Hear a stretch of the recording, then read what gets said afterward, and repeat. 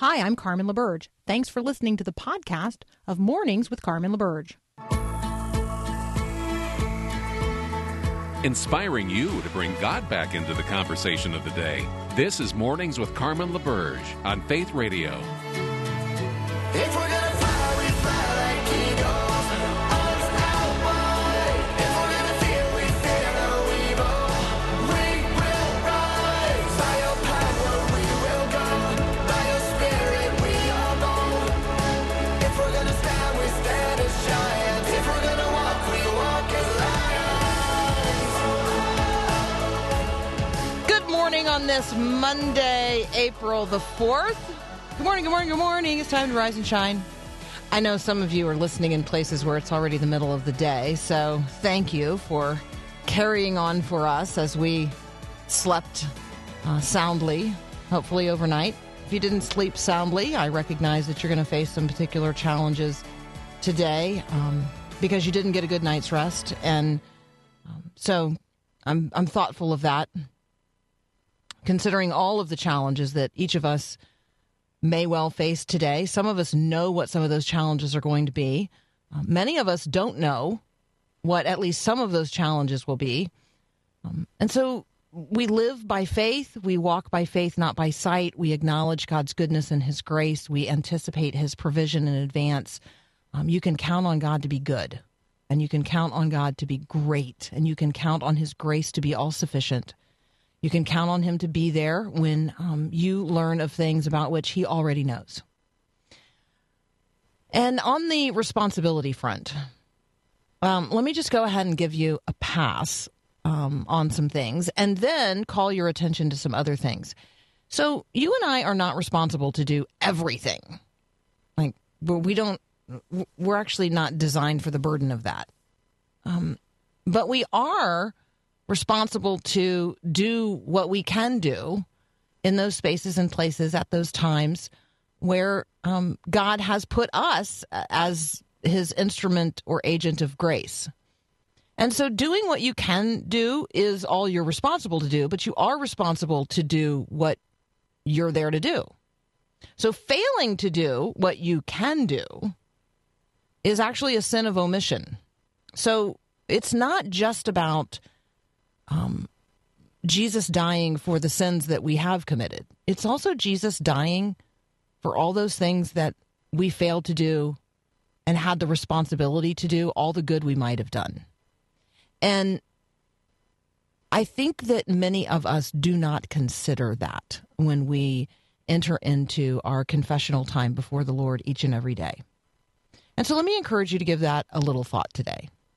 Not only, acknowledging Jesus as the one who pays the penalty for those things that we have done that we should not have done, and we know it, those sins of commission, but also for failing to do all the good we might have done, those sins of omission, all those times we might have stopped to help, all those times we might have given but didn't, all those times we resisted the nudge of the Holy Spirit when we knew we were supposed to speak or serve in a particular way. We cannot do everything. Not saying that. But if you can do something and you don't, there you go. That's a little pricking of the conscience today. All right. At 2 a.m. on Sunday morning, as bars in Sacramento, California were closing, at least 2 gunmen opened fire. 18 people were shot, 6 of them fatally. Police are still searching there for the shooters. The Atlantic is running a piece today about the normalization of death in the American psyche. And it's doing so like asking a question like, how did this become normal? As if death is somehow abnormal in the human experience. And then Tony Robbins is out with a new book on precision medicine, promising ways to not only reverse aging, but integrate the human mind with technologies in such a way that although the body is going to one day waste away, the mind could potentially live in perpetuity. And, precision medicine and its advances are great. But all of these the shooting in California, the Atlantic piece about the normalization of death, or even this transhumanism acknowledgement, AI integrating with the human body. All of these are stories that lead Christians to potential conversations about the nature of life, the reality of death, the physical body.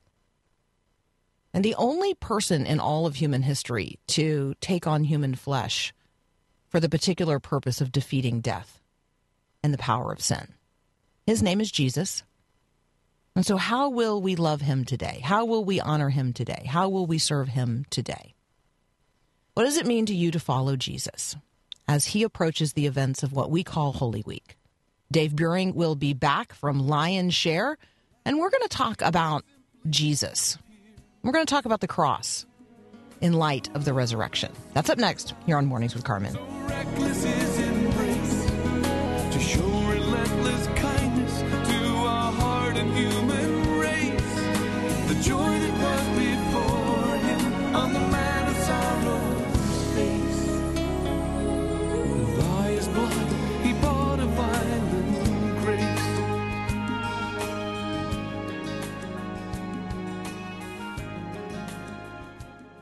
Every step of the way, you'll be working everything for the best for me. So I trust in who you are. Every step of the way. Dave Buring is back from Lion's Share. You can find what we're talking about today at lionshare.org. If you don't already receive Dave's podcast and the video feature related to that, encourage you to check that out as well. Anyway, it's all at lionshare.org. Dave, good morning. Welcome back. Good morning, Carmen. Good morning. Let's talk about the cross. And let's talk about the cross in light of the reality of the resurrection. It's one thing it would have been one thing to have approached the reality of the cross not knowing that the resurrection was really coming. But we live on this side of the resurrection, and yet, it's still really important to consider the cross. It is, and I think it's something that this time of year we can blow by Easter quickly without pausing to really reflect on the depths of the cross, the reality of the cross, what my life would be like without the cross, those kinds of things. And so when I think about the cross this time of year, of course, it brings us right back to Jesus, and it brings us back to the realities of what it is he walked through for both you and me and for all of us. So when you talk about Jesus in that particular way, like he sounds like a real guy, like an actual man. Can you talk about Jesus's incarnation and his genuine identification with us as human beings?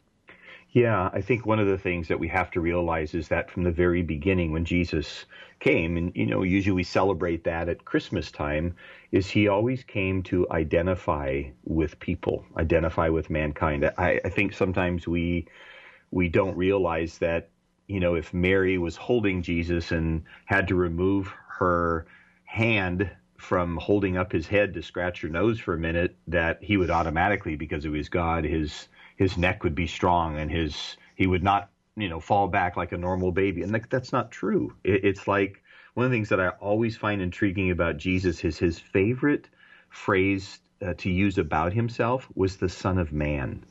It wasn't the Son of God, but he referred to himself as the Son of Man.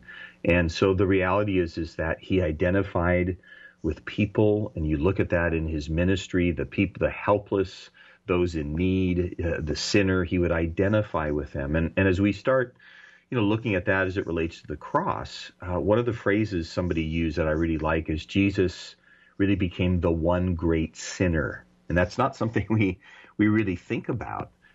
But the reality is Jesus became the one great sinner for past, present, and future sins on the cross. That's a pretty amazing thing. Well, and when you use the term sin, what do we mean by that? All the sins of the human race, past, present, and future. What do we mean by that? What is a sin, or what does it mean to sin, or what does it mean to live in sin? Beyond the things, what is the reality? Yeah, so there's several words that the Bible uses that helps us with this. So one of the words for sin, it means to miss the mark. So it's actually like an archery term. Like, okay, we're trying to hit the target and it falls short. And so sin can be where we fall short of how God has asked us to live, intended us to live. This could be, us twisting the truth when we should have just spoke the truth. Well, we fell short in that moment. It could be, oftentimes in our relationships, we've said or done something that fell short of what we should have said or done. And I'm not talking about perfection or performance here. I'm just talking about the reality of how we're living our lives. The Bible also speaks about a transgression or a trespass. Like when we pray the Lord's Prayer, it's, forgive us our trespasses. Well, it means kind of going beyond the marker.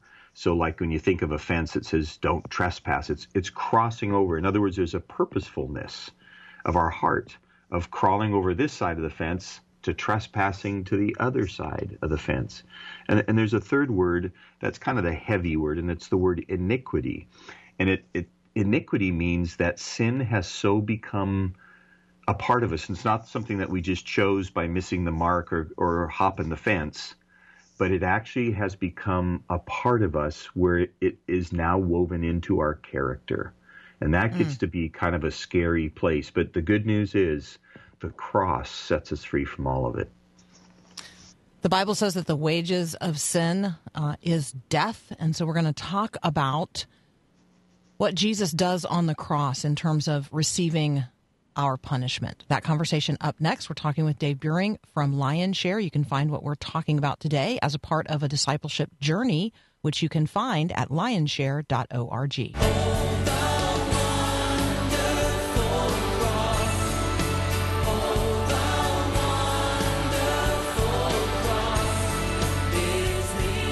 Continuing our conversation with Dave Buehring from Lion's Share. Dave, we've talked about the reality of sin. We know from Scripture that the penalty of sin is death. And so what is it that Jesus accomplishes on the cross? Yeah, so as we're moving towards Easter week here, I think it's an opportunity for us to take some time to really reflect on that reality and the beauty of the cross, if I can say it that way. So when Jesus is on the cross, one of the big things for us to understand is that he receives our punishment. This is kind of the fancy word is vicarious punishment, which means somebody acting on our behalf. He took our place. And it's beyond comprehension, isn't it? Not only because of just history and time, and he did this several thousand years ago, and yet he had us in mind when he was on the cross, which is an amazing thing. He knew our sin. He knew what we'd be stuck in. And so Jesus became sin on the cross. This is why we hear Jesus say, my God, why have you forsaken me? Because he experiences this horrible God-forsakenness that belongs to hell itself. There's this lostness. And again, some of us have experienced this in our life, and we need to see that even in the past when we've felt this lostness and this condemnation and even kind of the heavy phrase, eternal damnation, Jesus took all that for us. It's like he let that, land upon him. See, in the Old Testament, it was an animal that was slain as the substitute. And Jesus came as the Lamb of God. We see John the Baptist in John 1:29 referring to him. They say, behold, the Lamb of God who takes away the sin of the world. And here Jesus became that lamb on the cross. So the way we need to look at it is this is God in Jesus Christ taking all this on himself, becoming the one great sinner that you and I might be reconciled to him. And that's not just for us listening today. That is for every person who has ever walked the planet, who's walking the planet now, and who will in the future. Amazing. Yeah, and then that lamb who is slain, worthy is the lamb who is slain to receive power and wealth and wisdom and strength and honor and glory and praise. That lamb, reappears. Standing at the center of the throne, encircled by all who live.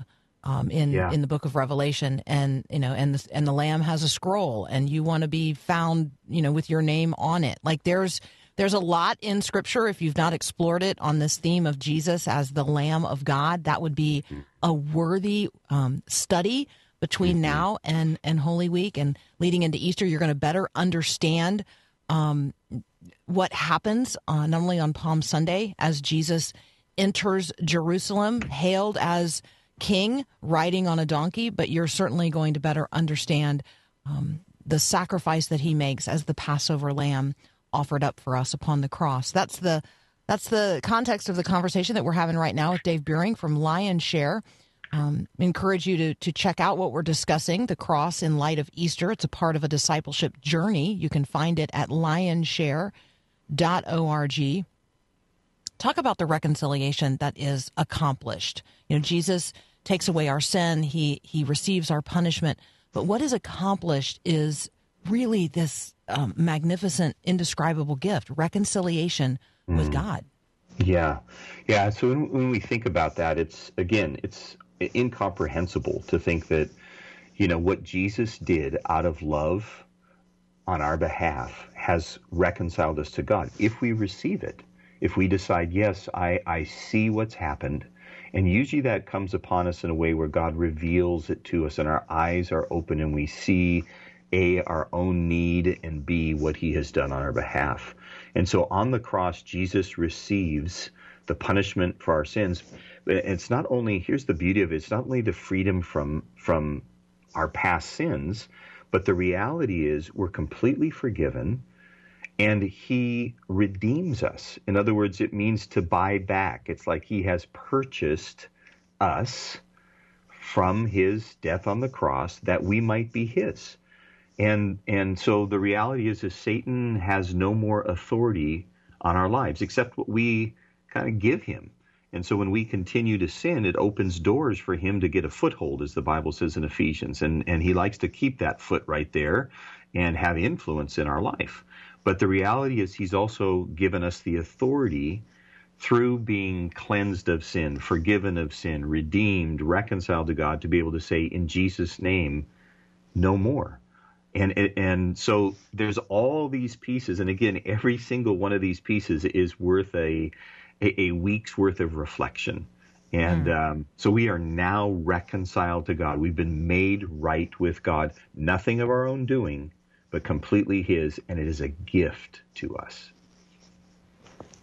Living into that gift, opening that gift every day, more and more, this relationship that God intends and desires to have with each person. Dave, I think there are a lot of people who live with so many broken relationships.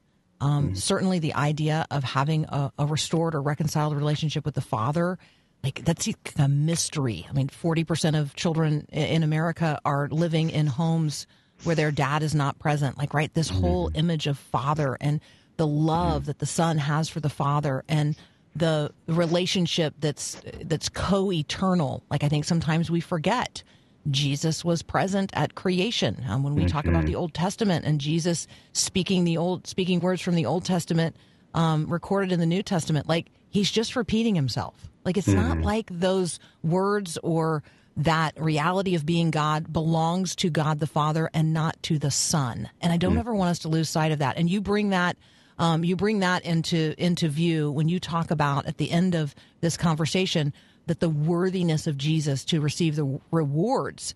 And so take us to Revelation chapter 5 and this vision of who Jesus is and where he is now.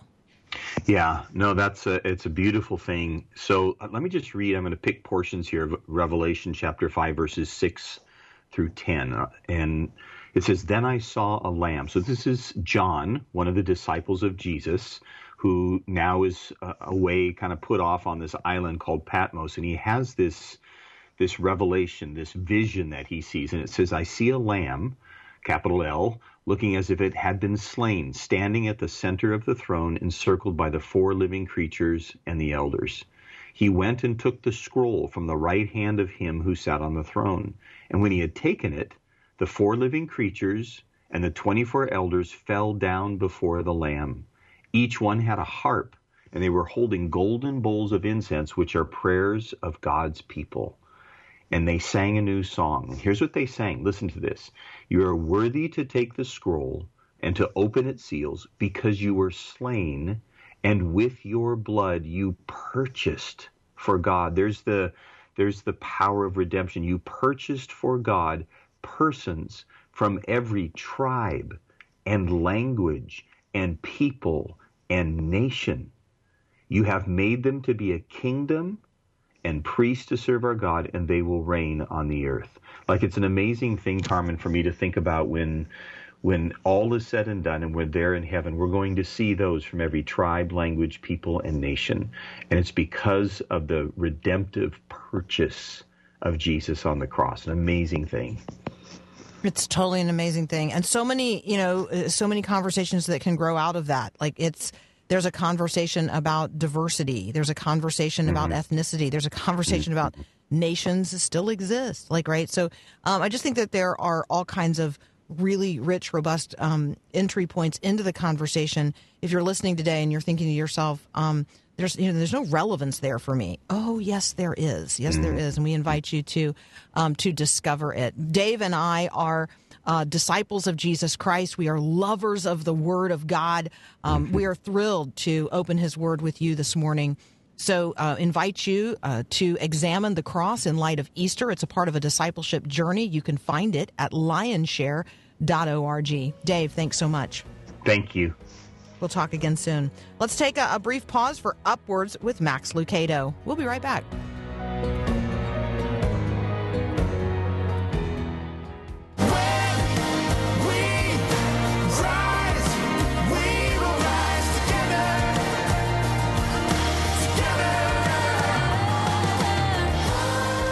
Well, this is going to seem like a harsh jump in topics, and I'll just go ahead and confess that. So you're listening to Mornings with Carmen. I'm Carmen LaBerge on the Faith Radio Network. If you just missed the conversation about the cross in light of Easter, discipleship conversation with Dave Buring, and encourage you to catch that later. We rebroadcast this entire show online at myfaithradio.com and on the Faith Radio app. You can find it under the podcast tab at myfaithradio.com.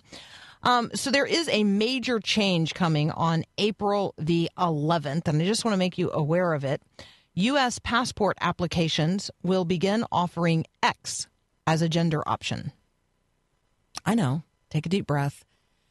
That's a major change. It will be the first time nationwide that there will be an acknowledgement that in the United States of America, there is the recognition of a gender or genders or a gender, quote unquote, option beyond male and female.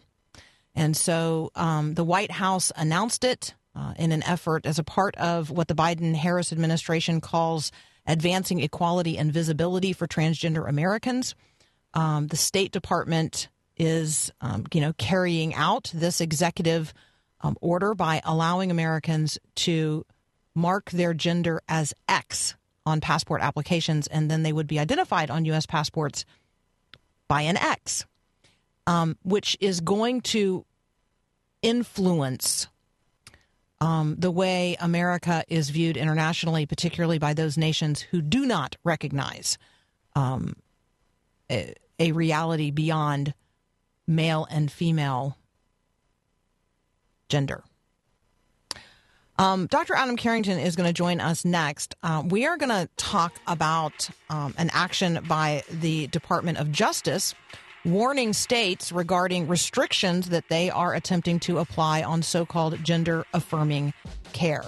Yep, those two conversations are related. Adam Carrington will be here next.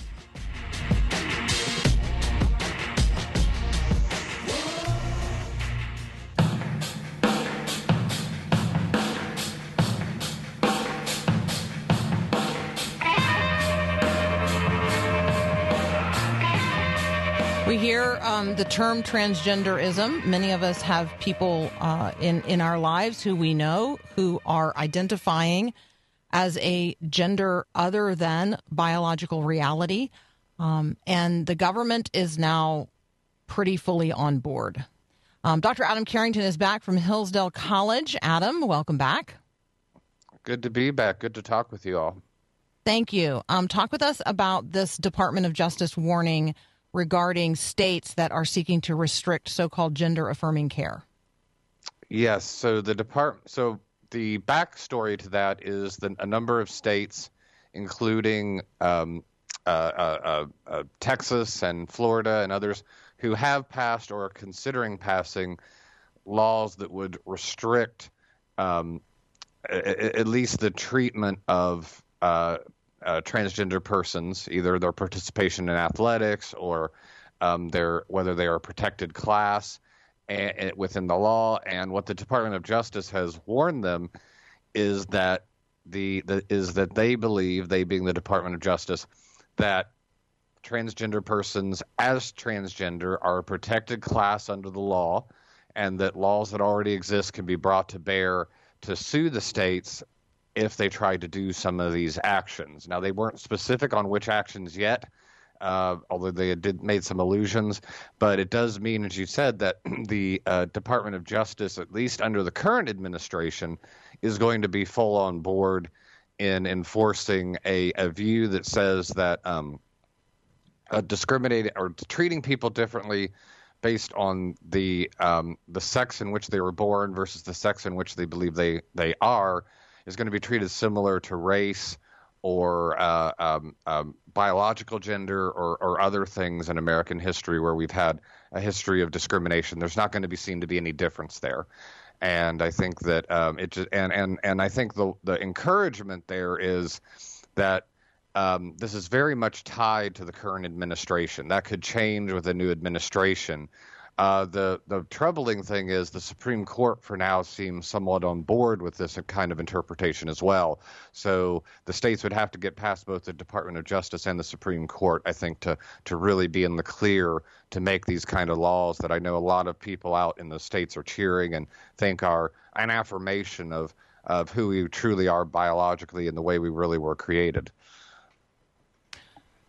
When we talk about perception versus reality, a new YouGov poll asked people what percentage of the United States they thought was black, Hispanic, transgender, gay. Perception is way outsized in relationship to reality on all of those questions. In answer to the question about what percentage of the United States is African American, the people who participated in this YouGov survey said more than half of the U.S. population is African American. That's crazy. It's 12% in reality. 12% of Americans are African American. They said in the survey 39% of Americans are Hispanic. In reality, it's 17%. And on the homosexuality and transgender questions, those who were surveyed estimated 30% of their fellow citizens are gay. And 21% of the nation's population is transgender. Like, our perception of reality, by the way, it's like 1% trans and somewhere in the 3 to 5%, I think generationally skewing higher, but 3 to 5% in terms of those who identify as homosexual. I mean, Adam, there's a perception versus reality gap that is staggering. And I think what that shows is part of the perception is the amount of attention paid to certain people based on how they identify themselves, or how they are, if not identifying themselves, how they are defined by society, and that disproportionate difference can skew. And actually, I would set aside race for a second. I'd say with transgender and homosexuality, I think it can skew the argument that is often made from nature, or from God's intent in how He created the world, where the idea is that we do have distorted affections. That is part of what sin is distorted affections, and we all have them. But that the idea is, if you believe that size of the population is struggling with this, then it's harder to understand God. It's harder to make the defense of how God created the world. Now, it's I think it still would be the truth, but I think it distorts our ability to see what the truth is. by distorting how many people are actually openly struggling with this. And I think that it's due to a oversaturation of stories about these subgroups. Not that we shouldn't cover, not that we shouldn't, talk about all people and show the lives of all people, but I think it is disproportionate, and that's part of the problem. Okay, Adam, I want to jump to something that happened last week, and I didn't cover it, and you've compelled me to bring it up. I guess maybe I was surprised that lynching was not already illegal.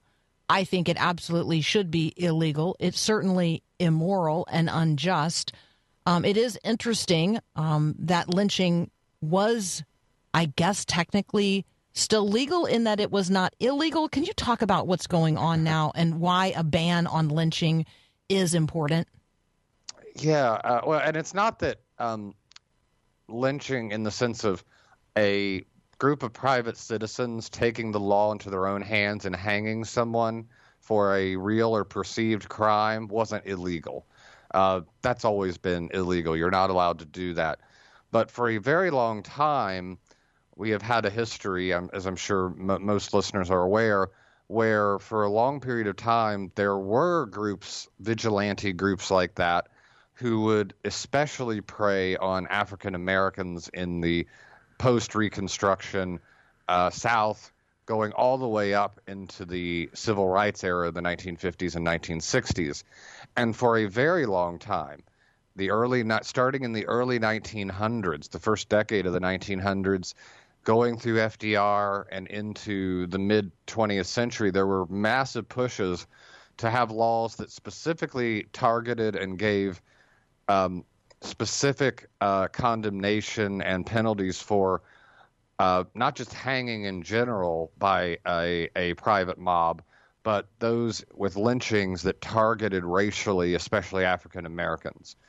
And we don't have a ton of those anymore. We have very, very few of them, actually. But it is true that after well more than a century of debating it and it being talked about, the Congress passed and the Biden administration, President Biden signed a law that actually bans this. And I think where it does matter is more, not so much that this is a current problem, but it is an acknowledgement of the historical weight of this. It's an acknowledgement of the fact that it was a problem in the past. And it's also an acknowledgement that given our history, it's not a bad thing to put in place laws that ban it going forward in a way that shows that particularly targets it. So while I don't see any resurgence in this particular crime, you never know. Things can change. And given our history, I don't think it's a bad thing for us to publicly condemn it by placing it under the condemnation of law, as we should have more than a century ago. I love a piece that you recently wrote in Law and Liberty on genuine patriotism. Can you make your argument for genuine patriotism versus some of the perversions of patriotism that we might be witness to? Yes, and part of it comes down to why you love your country. Because what is patriotism? It really is a love of country. And you certainly will love your country to some degree because it's your own. But true patriotism, I think, is a virtue, and virtue is always attached to the good, not just to what is or what's natural. And true patriotism ultimately is love of your country for what's good about it, in addition to it being yours. So there are versions of patriotism or nationalism that are sometimes called blood and soil. You love it because it's yours, and you start to love it sometimes for not always the good reasons that the affirming reasons of your country. And my argument is a true, genuine patriotism for America is one that is grounded in a love of its citizens, a love of its history, a love of itself that recognizes the ill, but concentrates on the many good reasons to love America, and is grounded in it virtuously, therefore, by saying, what I love about America is what's good and virtuous about it. And that in doing so, we also get past our own selfishness, patriotism is a means to be part of a community and to be selfless in service of that community, to fight off our own particular selfishness, and that therefore a good, genuine patriotism takes care of both, addresses, not takes care of, but addresses both the question of selfishness, our own self-centeredness, but also loving something for what's good and just about it, not just because of our own pride and what we see in us in it. Yeah, it's so good. All right, so you can find that piece at lawliberty.org, The Need for Genuine Patriotism. Our guest is the author of the piece, Adam Carrington from Hillsdale College. Again, you can find that at lawliberty.org. The Need for Genuine Patriotism. We're going to continue our conversation in just a moment. I'm going to ask Adam to pivot and help us understand a little bit of the pre-election wrangling going on across the country. You're listening to Mornings with Carmen. I'm Carmen LaBerge, and this is Faith Radio. I wanna wake up, I wanna restart, put the drum beat back in my heart. I need to be revived, bring it back to life. Continuing our conversation with Dr. Adam Carrington from Hillsdale College. Adam, maybe take us around what's going on across the country, at least in a few specific places related to pre-election election realities in the lead up to the 2022 elections this fall. Well, and one had to think that there was going to be some of this, given how contested, how contested this last election was as to whether it was fair, whether it was done properly, whether the outcome was true or was true to what the intention of the voters was, and all of those things. And so what you're seeing outcomes related to that in Florida, where Florida passed a group of laws that were meant to cut down on the potential for voter fraud. It was seen by a judge, though, in Florida as discriminating against people on the basis of race, because some of the limitations it placed on where you could, how many ballot drop-off boxes you could have, some early voter registration or early voting requirements, disproportionately would hurt African American voters. So we're going to see, because this was a district court level judge, it's going to be appealed, possibly all the way up to the Supreme Court. We'll see if it holds up, and you're going to really see the debate that continues to go on, which is, to what degree should our laws have as wide of access as possible to voting, and to what degree do we need to take precautions to make sure there isn't potential for fraud and voter fraud? Both are legitimate, by the way, but we're continuing to work out what's the best lines to draw with those.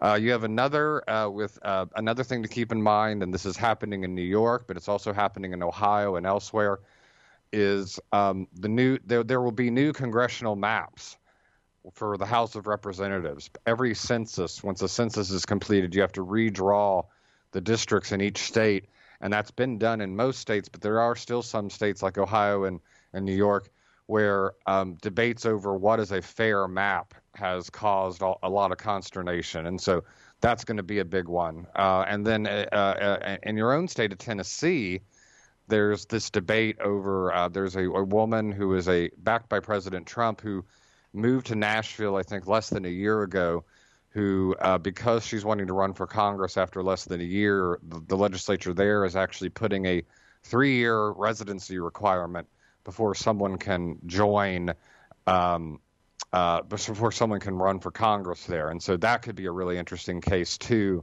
as to whether that's constitutionally allowed. So a flurry of election rules to try to figure out the new maps, the new election laws, and with the Tennessee instance, something that just hasn't really come up in this kind of form, which is how long should you live in a place before you can try to represent it?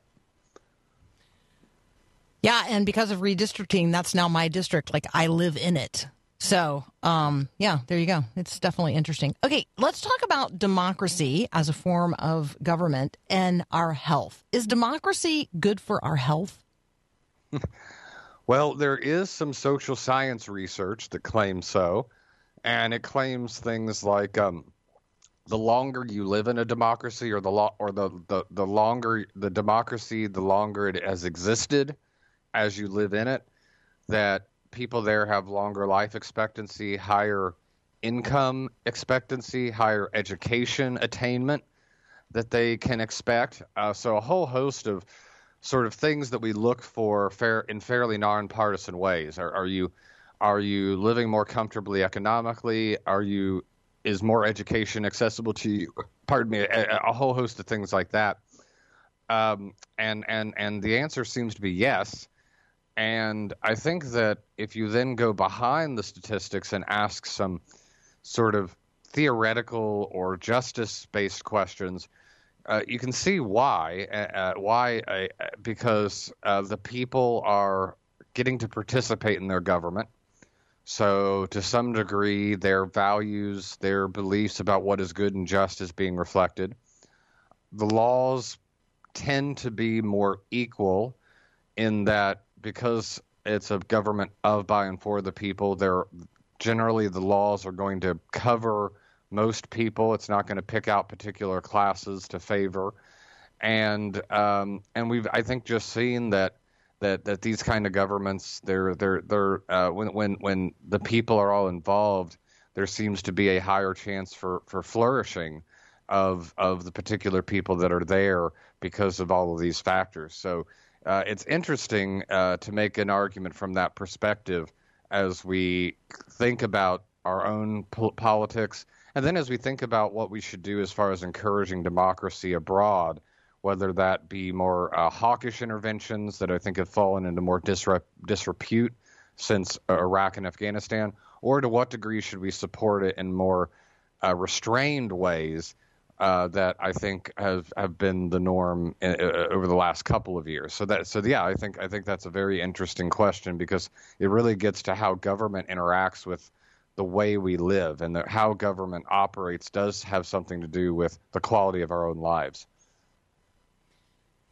It also made me think about when we imagine that we are going to help resolve or alleviate issues related to healthcare, education, or economics in places around the world where there are not democracies, where people are not living in a way that is self-governed.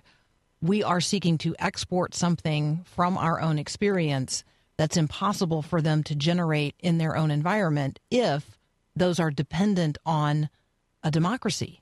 And so which means that we're going to have to continue to simply give them, which I understand. And maybe that is our role and responsibility. But if we imagine that they will eventually learn to fish, do you see do you see what I'm trying to draw there? The conclusion I'm trying to draw? And a mistake that I think people make is that politics only follows economics. So if we have opening of markets or things like that, if you have economic flourishing, then you'll have democracy. And that's not always true. Sometimes, actually more often, politics starts the ball rolling to all these other goods, which means that with democracy, you have to have a commitment among the people to govern themselves. That's ultimately what democracy is self-government, and the virtues of self-control that are a subsidiary of self-government.